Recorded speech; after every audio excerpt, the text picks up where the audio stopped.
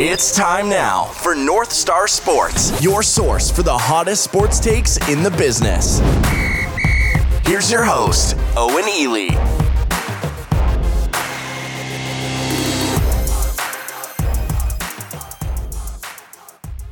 Hello, everybody, and welcome to North Star Sports. I'm your host, Owen Ely. You can follow me on Twitter at OwenEelyMN. You also can follow North Star Sports on Twitter at northstarmin. Be sure to check out our website at northstarsports.media. And welcome into the show, everyone. We got a fantastic one for you here on this Wednesday, March 24th, as we look to recap UFC Fight Night Brunson versus Holland, which took place on Saturday, March 20th at the UFC Apex in Las Vegas, Nevada. And it's great to be back here with you guys. Very happy to be doing this show. And, what an average fight card this was. Sometimes it's very easy to say, wow, that was a stellar fight card. Maybe the best fight card of all time. And it's just slightly above average. And it's easy to shit on stuff. It's very easy to be a hater, which the mailman is not. But just completely average. There was some cool stuff, some meh stuff. Pretty small fight card. Had a couple of fights fall out. Only 10 fights on here. I think there's only 10 fights scheduled for 260 this Saturday. So it was a quick one. And not a very eventful one. Not a lot of ranked fighters. But we'll get to every single fight on here like we always do. I don't even have the tab pulled up, but I can get it here momentarily. Because we always lead off the recap shows with the main card showdown. Obviously, this was the opening round of the March World Grand Prix, and we had a lot of people return, and that's good. We had, I was a little concerned that some people like to drop out, so I was concerned we wouldn't have enough to fill the 8 slots we needed for the World and Invitationals. And the mailman wins again. Another knockout, another title defense. Beat Francis. That was his first ever title shot. And, we're getting a lot of people their first ever title shots. Jerry, that was really because Peyton fell out. But Peyton would have had a first. Peyton did not make the World Grand Prix, so if he wins the Invitational, he gets a title shot, really, no matter what. But, yeah, I win. Drew beat Reagan. 47-45. Reagan kind of closed the gap a little bit, but Drew got off to a pretty early start there. So it'll be me and Drew in the gold medal match and the title fight, and then Francis and Reagan for the bronze medal, and then for the Invitational Grand Prix, Peyton and Captain. That's a little interesting. Paige lost. That was her first ever loss. She had the draw to, I want to say, Reagan. It's so tough keeping track of all these people because Paige hasn't done an event in like 6 weeks. But, that's interesting. Jerry lost, got knocked out. A lot of knockouts. 3 of the 4 fights ended in knockouts, all in round 4, too. So, the main card showdown was pretty good. I don't have any complaints with it. Everything's going swimmingly over there. That's pretty much it. I don't really have any housekeeping to get to. So we will get right into this recap as I pull up the rankings. I don't think there were very minor changes to the rankings, if any. But yeah, we'll get right into this recap here. So in the main event, we had Derek Brunson defeating Kevin Holland via unanimous decision. Just a snooze fest. Really, really boring. And very frustrating, too, because Kevin Holland is a really talented fighter. And I don't think it's crazy to think that Kevin Holland could become a champ at some point. But holy shit, that's one of the more frustrating performances I've ever seen. Ever seen. My apologies. I did not sleep last night, so I'm going to take a big sip of this coffee here, cup number 2. Also my first day at a new job, so, a lot of stuff going for the mailman here. But, very frustrating. It was kind of reminiscent of, both of Manel Kape's fucking 2 fights in the UFC, but more specifically the first one, where I don't really think anybody would argue that Kevin Holland is the more talented fighter than Derek Brunson. I honestly think that's indisputable. But, We talk about it with football a lot, like the Browns, like 2 years ago when they traded for OBJ. Like, they probably had the most talented roster in the league, but they fucking sucked. Because, talent. I always say talent really is just a multiplier. You have to have, effort and skills and all these other things. But talent can help you round the corners. It's a multiplier, but you got to have something to multiply on. If you put forth zero fucking effort, damn near zero effort. I don't want to be too disrespectful. But, if you put forward the effort that Kevin Holland put together, yeah, talent's not going to do a whole lot. And if Derek Brunson has anything, it's effort. Like, you never could say Derek Brunson doesn't go for it. Oftentimes at the highest level to his detriment because he has been knocked out 4 or 5 times in the UFC. But, props to Brunson. It's tough because obviously Kevin Holland's the bigger star. More people know who he is. More people are talking about Kevin Holland. I mean, for fuck's sake, I opened the recap portion of this show talking about Kevin Holland, but the winner was Derek Brunson. And we already had him ranked at number 5. I think he was 7 in the UFC's rankings, so he'll probably be at 5 in both of ours. Something big is coming for Derek Brunson. I would have figured they would have given him somebody ahead of him in the rankings instead of Kevin Holland. The Holland fight happened. I think it's good for him. Kevin Holland is not a highly ranked guy, but he is a big name, and it's a main event. And if you can successfully string together main events and keep winning, you're only going to go up, or at the bare minimum, you're not going to go down. You're going to get another main event. I don't think he's going to get a title shot next, but he beats Shabazian, he beats Holland. He's on a pretty good streak. I mean, how can you not put him up against, I particularly like the Costa fight. Now that he fell out with Whitaker, because now Paulo Costa doesn't have a dance partner, and that would make a lot of sense. You might get a title shot off of Paulo Costa, but either way, Derek Brunson is legit. Like, there are certainly flaws in his game, but he really seems to be rounding it out. He seems to be more defensively sound. He did get hurt a little bit in the fight, but more defensively sound. We've always known he's a good wrestler. I mean, that's his base.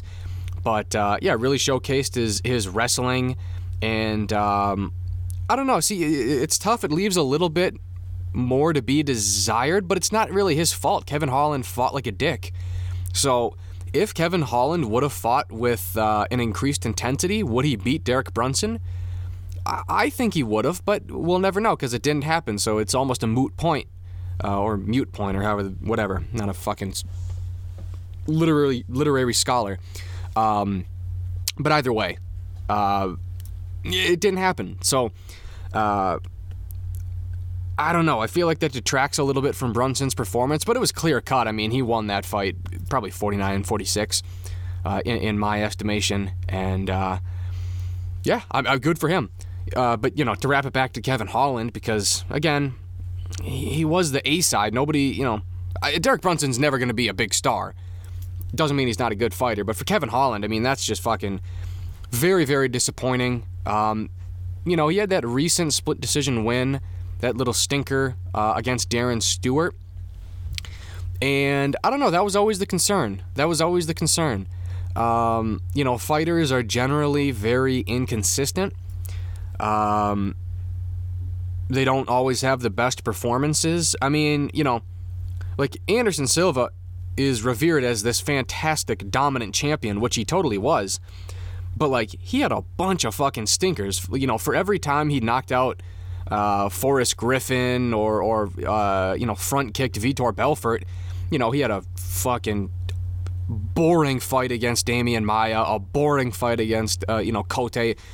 A lot of boring fights, but that's just how you can't be exciting all the time, or if you are,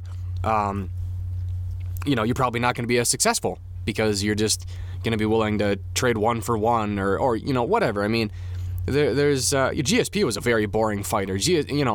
Name me exciting moments in a GSP fight. I mean, the dude went 9 years without a knockout, but he's You're not exactly out there to entertain. You're out there to win because you want that win bonus and you want to be champ and you want to maintain the belt and stuff like that. So, I don't bemoan people who, sometimes have a stinker, but it's just, for Kevin Holland, I don't know, man. That's another wrinkle to the fold. I mean, not really trying. I mean, I kind of felt secondhand embarrassment for him, which is the worst type of embarrassment. Because it's just like, this dude is so tone deaf. Like, dude, you're, like, whatever. He's marketed as the talker. Like, okay, some of it's marketing. I'm sure he legitimately is that guy. I'm sure he's just being sincere. But it's like, dude, like, you're fucking losing this fight, and you're just like chipper, like, la-di-da-di-da, I'm gonna fucking walk over this shovel that's planted on the floor and get hit in the fucking forehead with the broom handle, like, or the shovel handle. It's like, what the fuck are you doing? Like, do you not have any sort of gauges? Like, do you not know that you're losing? Like, do you think you're winning? It really just seemed like he was okay with losing. That's really what it seemed like, because there was no sense of urgency. It was just puzzling. It doesn't make any sense. You see fighters out there that just go balls to the fucking walls but don't have the skills that Holland have. And sometimes they win because they go balls to the walls. But, there's plenty of 500 fighters in the UFC who bring it every single fucking time. It's just they might not be as... like, tell me a time Andre Feely has never fucking brought it. Like, yeah, he's lost some fights. I think he's won more than he's lost. But, point being, like, it's never an effort issue. It's never, if Andre Feely had the talent that Kevin Holland had, the amazing striking, kickboxing, whatever the fuck his background is, karate, kempo or whatever, background with the Travis Lutter, BJJ, and, if he had those skills, well, he'd be fucking featherweight champion. If you could just merge the two. So it's like, I don't know if it's lack of effort or just a lack of awareness. Either way, it's very concerning. I would say that's easily fixable, but not really, man. Like, how many sports stories do we know about, like, hey, let's take a chance on this guy with a shitty attitude, and wow, he just turned around his shitty attitude. Like, it does happen. Like, Chris Carter is a thing. You know what I mean? But for every Chris Carter, there's, a Dorial Green Beckham or whatever. I mean, I'm just throwing out, like, there's plenty of ways you could justify talent and a shitty motor and just be like, well, we could fix the motor. I almost would argue it's easier to get more talented than it is to fix a motor. It's just really hard. Either you work hard or you don't. And I don't know, man. Working hard is not really a problem for a lot of fighters. Like, the talent is the problem. So it's like, effort is something that we fix in, like, T-ball. Like, past T-ball, past, like, first grade T-ball, effort never really comes up. If you know what I mean? Like, if you're on the highest level team, like, I guess if you're on the C squad or whatever, like, I guess you're just on there because your parents signed you up for it. But, like, effort's never really an issue. So that's... I don't know, man. I'm still high on Kevin Holland. And the beauty of Kevin Holland losing is, like, motherfucker fights 5 times a year. So, like, if he rattles off 4 more wins in 2021, he's going to be in the top 3. You know what I mean? I guess it would depend on who he fights. He can't just fight a bunch of no-names like Ontiveros and Stewart and Hernandez. But, like, he has the chance to turn it around real quick. Like, he didn't really take a whole lot of damage in this fight. It's just tone deaf and frustrating, and it's kind of, you see fans turn against him a little bit, kind of like Sean O'Malley. Like, a lot of people were big fans of Sean O'Malley, fuck knows why. And, then he gets knocked out with a leg kick and, makes all these bullshit excuses, and then people turn on him. You know what I mean? Like, there's just like there's a code. There's a code that you follow. And he accepted the loss gracefully. It's not that he's a sore loser, which a lot of the times is the easiest way to rub people the wrong way, but it's just, man, what the fuck are you doing there? Like, I don't know, man. Very, very puzzling. Very puzzling. I will be incredibly curious to see who his next fight is, when it is, and how he performs, because, like, that is just... it's not quite like Derek Lewis and Francis Ngannou levels weird, but it's just like, that's just, I just wish, kind of like Dana White said of Tyron Woodley, which I think is totally fucking unfair and baseless, but I think is appropriate here. Like, if I could just control Kevin Holland with a fucking Xbox controller, like, I could make you champion, but it's just, I don't know, man. It's figuring out what's going on in between those ears. it's some good coffee. Yeah, we didn't do any changes to the middleweight division because we already had Brunson at 5 and Holland was at 13. So below Holland is Chimaev and Heinisch. I can't really put Holland below those two guys. And am I going to put Brunson ahead of Vettori or Costa or Cannonier? Not really. So I think they just solidify their spots. You know, I think Brunson, because the UFC was fucking whack. Like, they had Hermanson and, like, I think Till and Gastelum ahead of Brunson or something crazy. But, you know, we keep the rankings the same, which I know is not sexy, but I just think it's appropriate. I'm not trying to be like, oh, we moved Derek Brunson to the number 1 fucking contender because that's going to get me clicks. I don't really care. I just want to be accurate. I think he's the number 5 middleweight in the division, and we'll see what happens. All right, we're going to move on here to the co-main event. Big opportunity for Max Payne Griffin. I think he was still on the main card, but because of the Brad Riddell and Gregor Gillespie fight falling out, which that would have been a low-key banger. I would have loved to have seen that take place. Just basically got kicked in the fucking nuts. Okay, if you want to be honest, basically just got kicked square in the nuts with that fight cancellation.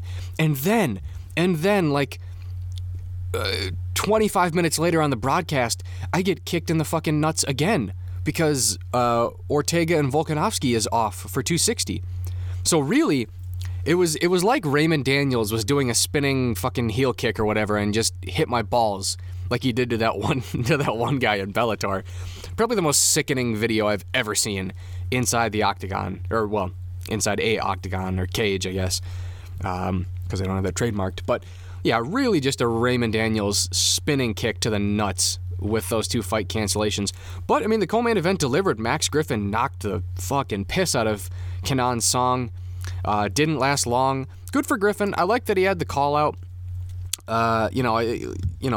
Like Uncle Chael says, which really could be applicable to anything, because Uncle Chael is just, I mean, he's basically the MMA god. But like he says, there's nothing more frustrating. Jesus Christ, it's a strong vibration. Nothing more frustrating than when people waste post-fight mic time. And, I like that he had a realistic call-out that wasn't going to take a long time to play out. That Houston card, I think, is coming up in like a month and a half, maybe. 261. So, less than a month, probably 5 weeks. So, I like it. It's realistic. Didn't take any damage. Griffin has always been a tough guy. Liked one of my posts on Twitter. So, basically, I don't want to overreact, but basically we're fucking besties. Basically we're blood brothers at this point. So I'm rooting for him. Plus he's got a fucking sick nickname. But yeah, no, I like that. And he basically minced that guy's ear off the fight before and then gets a knockout like this. I mean, if you want to climb the rankings, get knockouts. I mean, submissions, finishes will do you good.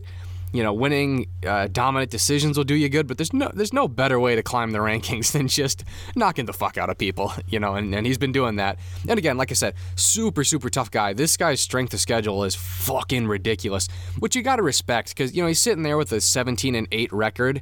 Like, 17-8, that's not very good.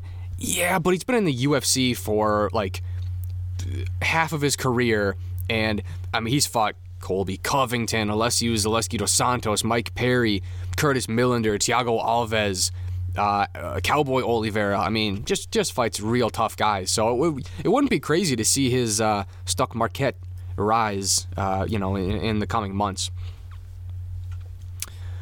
Alrighty, we're going to move on here to the featured bout. It was a unanimous decision victory for Montserrat Ruiz over Cheyenne Bays. Very boring fight, but a pretty dominant decision there for Ruiz. A lot of ground control time in this one. Really just bully tactics from Ruiz. I mean, her grappling was kind of wonky looking, but incredibly effective, so you can't really knock it. But Baze really never got going in this one. I got to be honest. I'd heard of Baze, obviously because her husband's in the UFC and off the Contender Series and whatnot.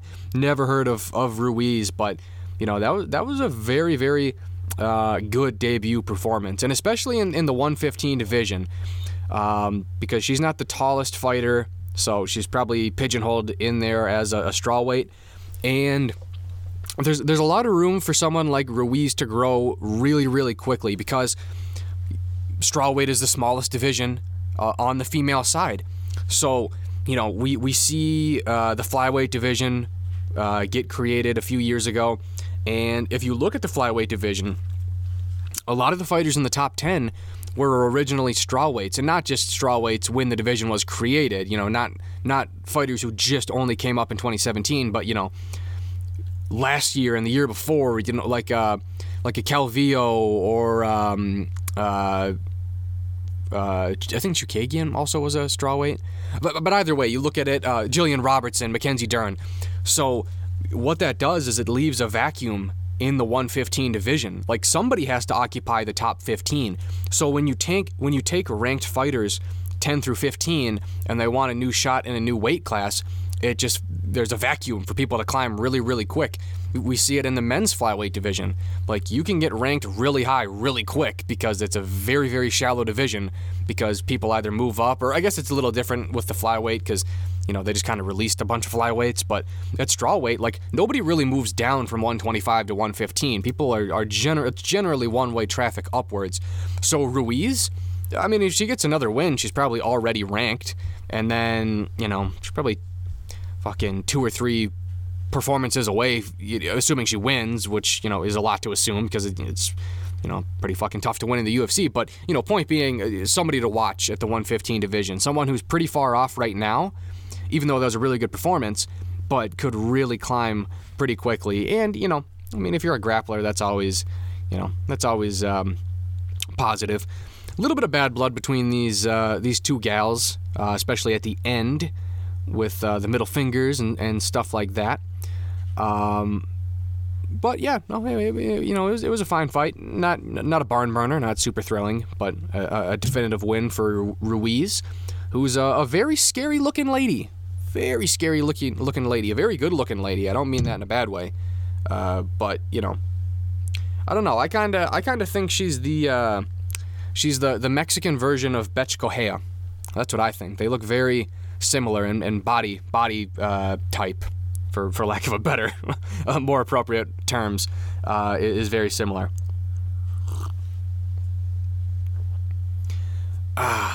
Man, nothing better than a cup of mud. Cup of Joe. All right, let's see here. Yeah, moving on. Not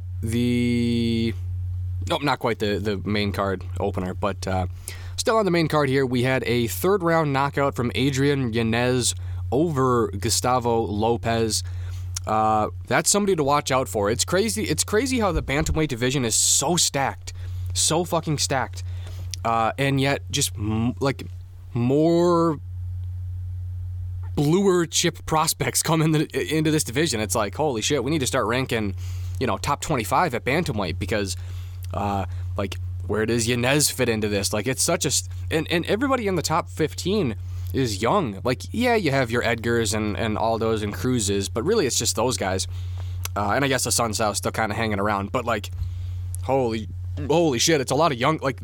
that's the funnest division to watch in the UFC. And Adrian Yanez is going to find his way into the rankings pretty fucking quickly.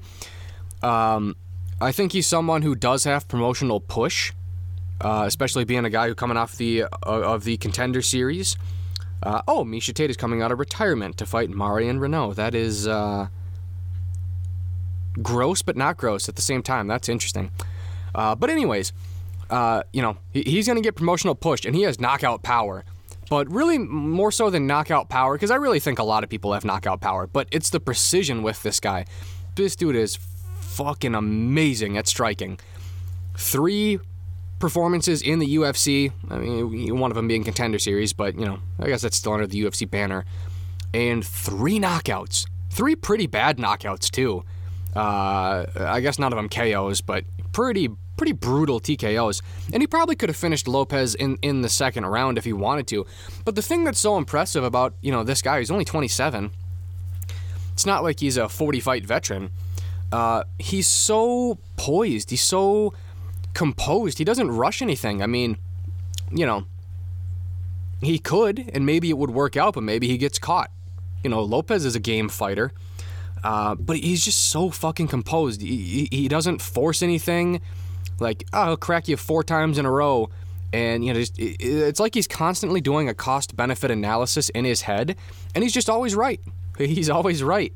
So, whatever. Again, very, very good start to his career. Again, we got to see him do it against tougher competition. But the beauty about bantamweight being so stacked, there's no shortage of... I don't want to make it seem like boxing where you're like hand-picking this guy's route to the title, but like, you don't have to be a dick with matchmaking with Adrian Yanez. Like, you can put him up against who you feel is going to put on a good main card performance, or a good test for him. You don't have to put him in the deep waters right away.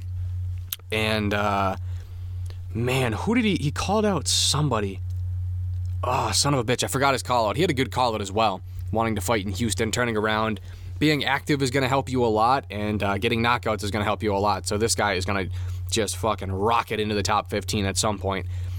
But no, I mean, like, there's so many litmus tests, probably 15 to 30 you could give this guy.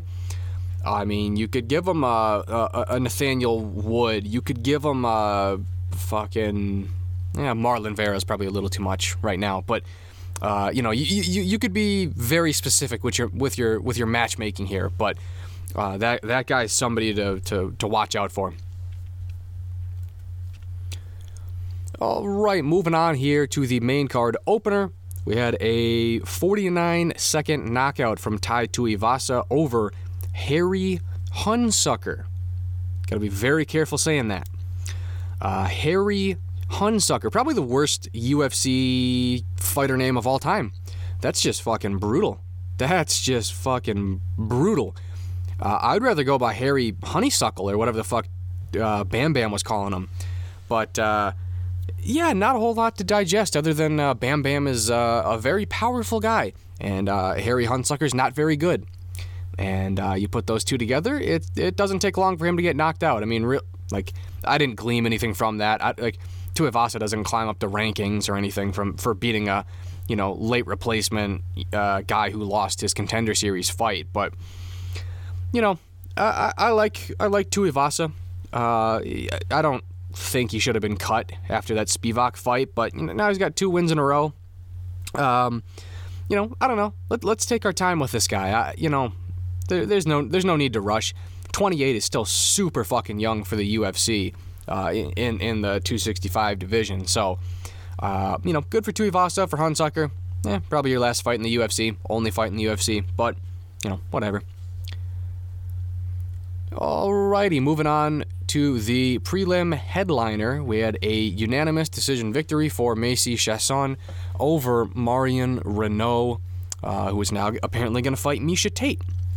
Not a very interesting fight. Clear-cut win for Macy Chiasson. Definitely a problem with her size. I mean, I'd like to see her jab improve a little bit. That's going to be her number one friend, being a 5'11" fighter at bantamweight. But, Marion Renault should retire. She will 100% lose to Miesha Tate. I'm just going to put that out there right now.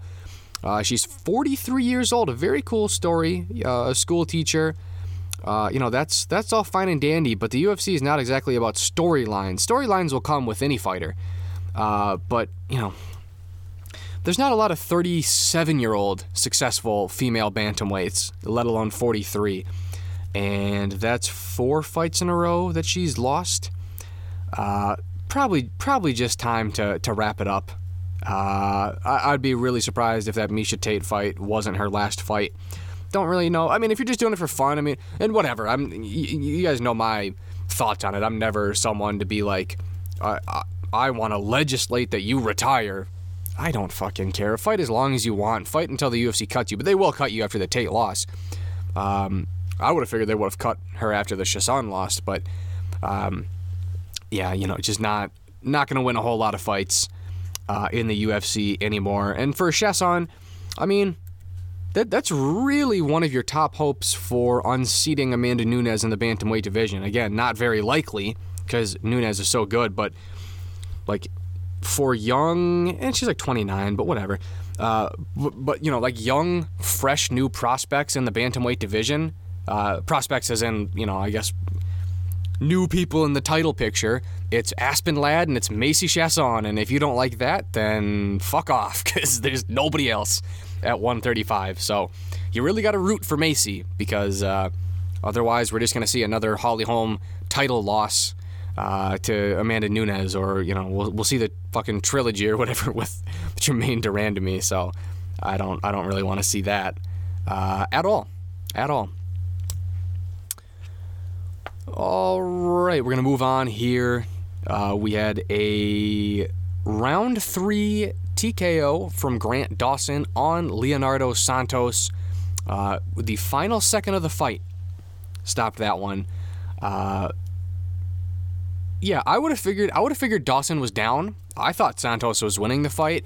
Apparently Dawson was up on the scorecards, so it wasn't really a come from behind victory. Although if it was scored properly, it probably would have been. But that's very impressive, and I picked Santos to win this fight, but Grant Dawson seems like a real problem. Super good wrestler. His striking is a little rudimentary, though. He's definitely going to have to improve that. You got to be more well-rounded at 155. But for Santos, that was a dude who hadn't lost since 2009, and I understand he hasn't been the most active fighter. Dealt with some injuries and such, and he is 41. But dude, he's beaten Kevin Lee and Rocco Martin and guys like that. I mean, whatever. It wasn't the highest level of competition, but again, to be undefeated for that long is impressive. I thought he was a very, very underrated kind of gem of the lightweight division, and I think that win kind of speaks volumes. I think when you look back at that win, it's going to be a real good one for Dawson that probably not a lot of people are gonna talk highly about, but I think they should. So good for Grant Dawson. I didn't think he could do it, but he definitely fucked him up. He definitely fucked him up at the end of that fight. That's for certain. All right, moving on here. We had a unanimous decision victory for Trevin Giles over Roman Dolidze. I was watching a little bit of that fight. I didn't watch it super closely, or as in I didn't really have a whole lot of takeaways from that fight. Definitely seemed like the right guy won. Dolidze was pretty upset that he lost that fight. I don't know. Maybe he's used to fights in Russia where you just kind of win them if you don't get knocked out because you're the local homeboy. But yeah, there was no ambiguity about that fight. It was a win for Trevin Giles. Good for him. Trevin Giles definitely lost that fight against James Krause, so I don't want to hold that against him. But that the name Trevin Giles will always sort of live in UFC 247 infamy. Apparently, the media members scored it. Basically down the line for Giles and Dolidze, so basically a toss-up, 29-28 toss-up. I didn't think it was that way, but no, good for him. I don't know. Sometimes you listen to what Stipe says about losing his first fight to Struve, and I don't know. Maybe we've created a monster with Roman Dolidze. Maybe he just needed one loss to become the beast. To unleash the beast from within. So, I don't know, maybe that's the best thing that ever could have happened to Roman Dolidze. Damn, keep fucking smacking my windscreen holder. Very professional program. Moving on here, we had a round 1 knockout from Montel Jackson on Jesse Strader. Again, almost nothing to take away from this fight. It was a pretty good knockout, good finish. He fought a guy who had significantly less experience. Well, less experience than him. Significantly low experience for someone who's in the UFC.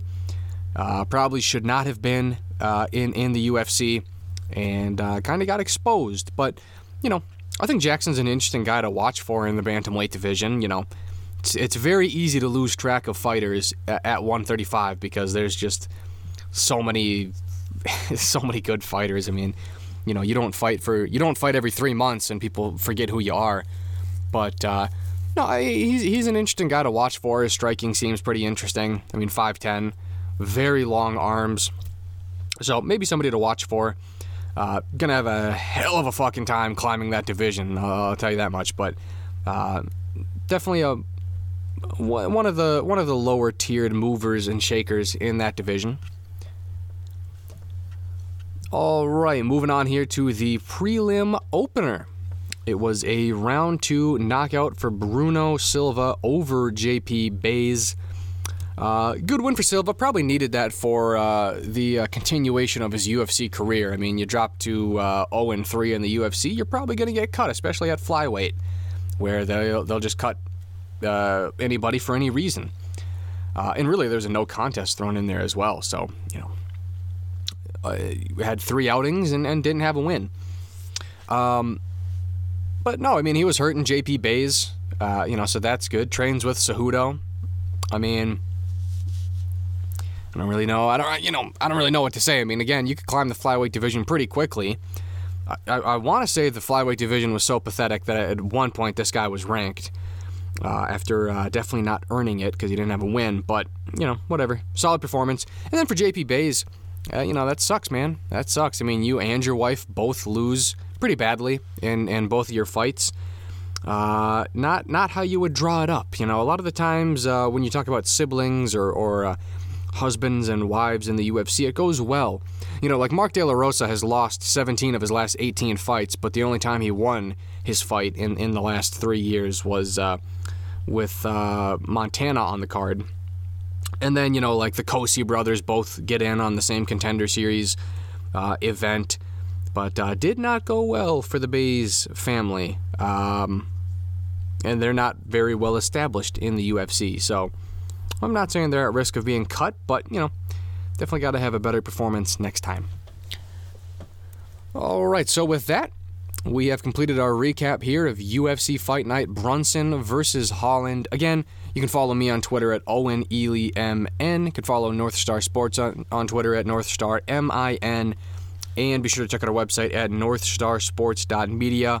Updated UFC rankings, main card showdown rankings. You can find all of our links, all of our podcasts on there. Just a brilliant website designed by me. And yeah, with that, and again, one quick thing here. We will have the preview for 260.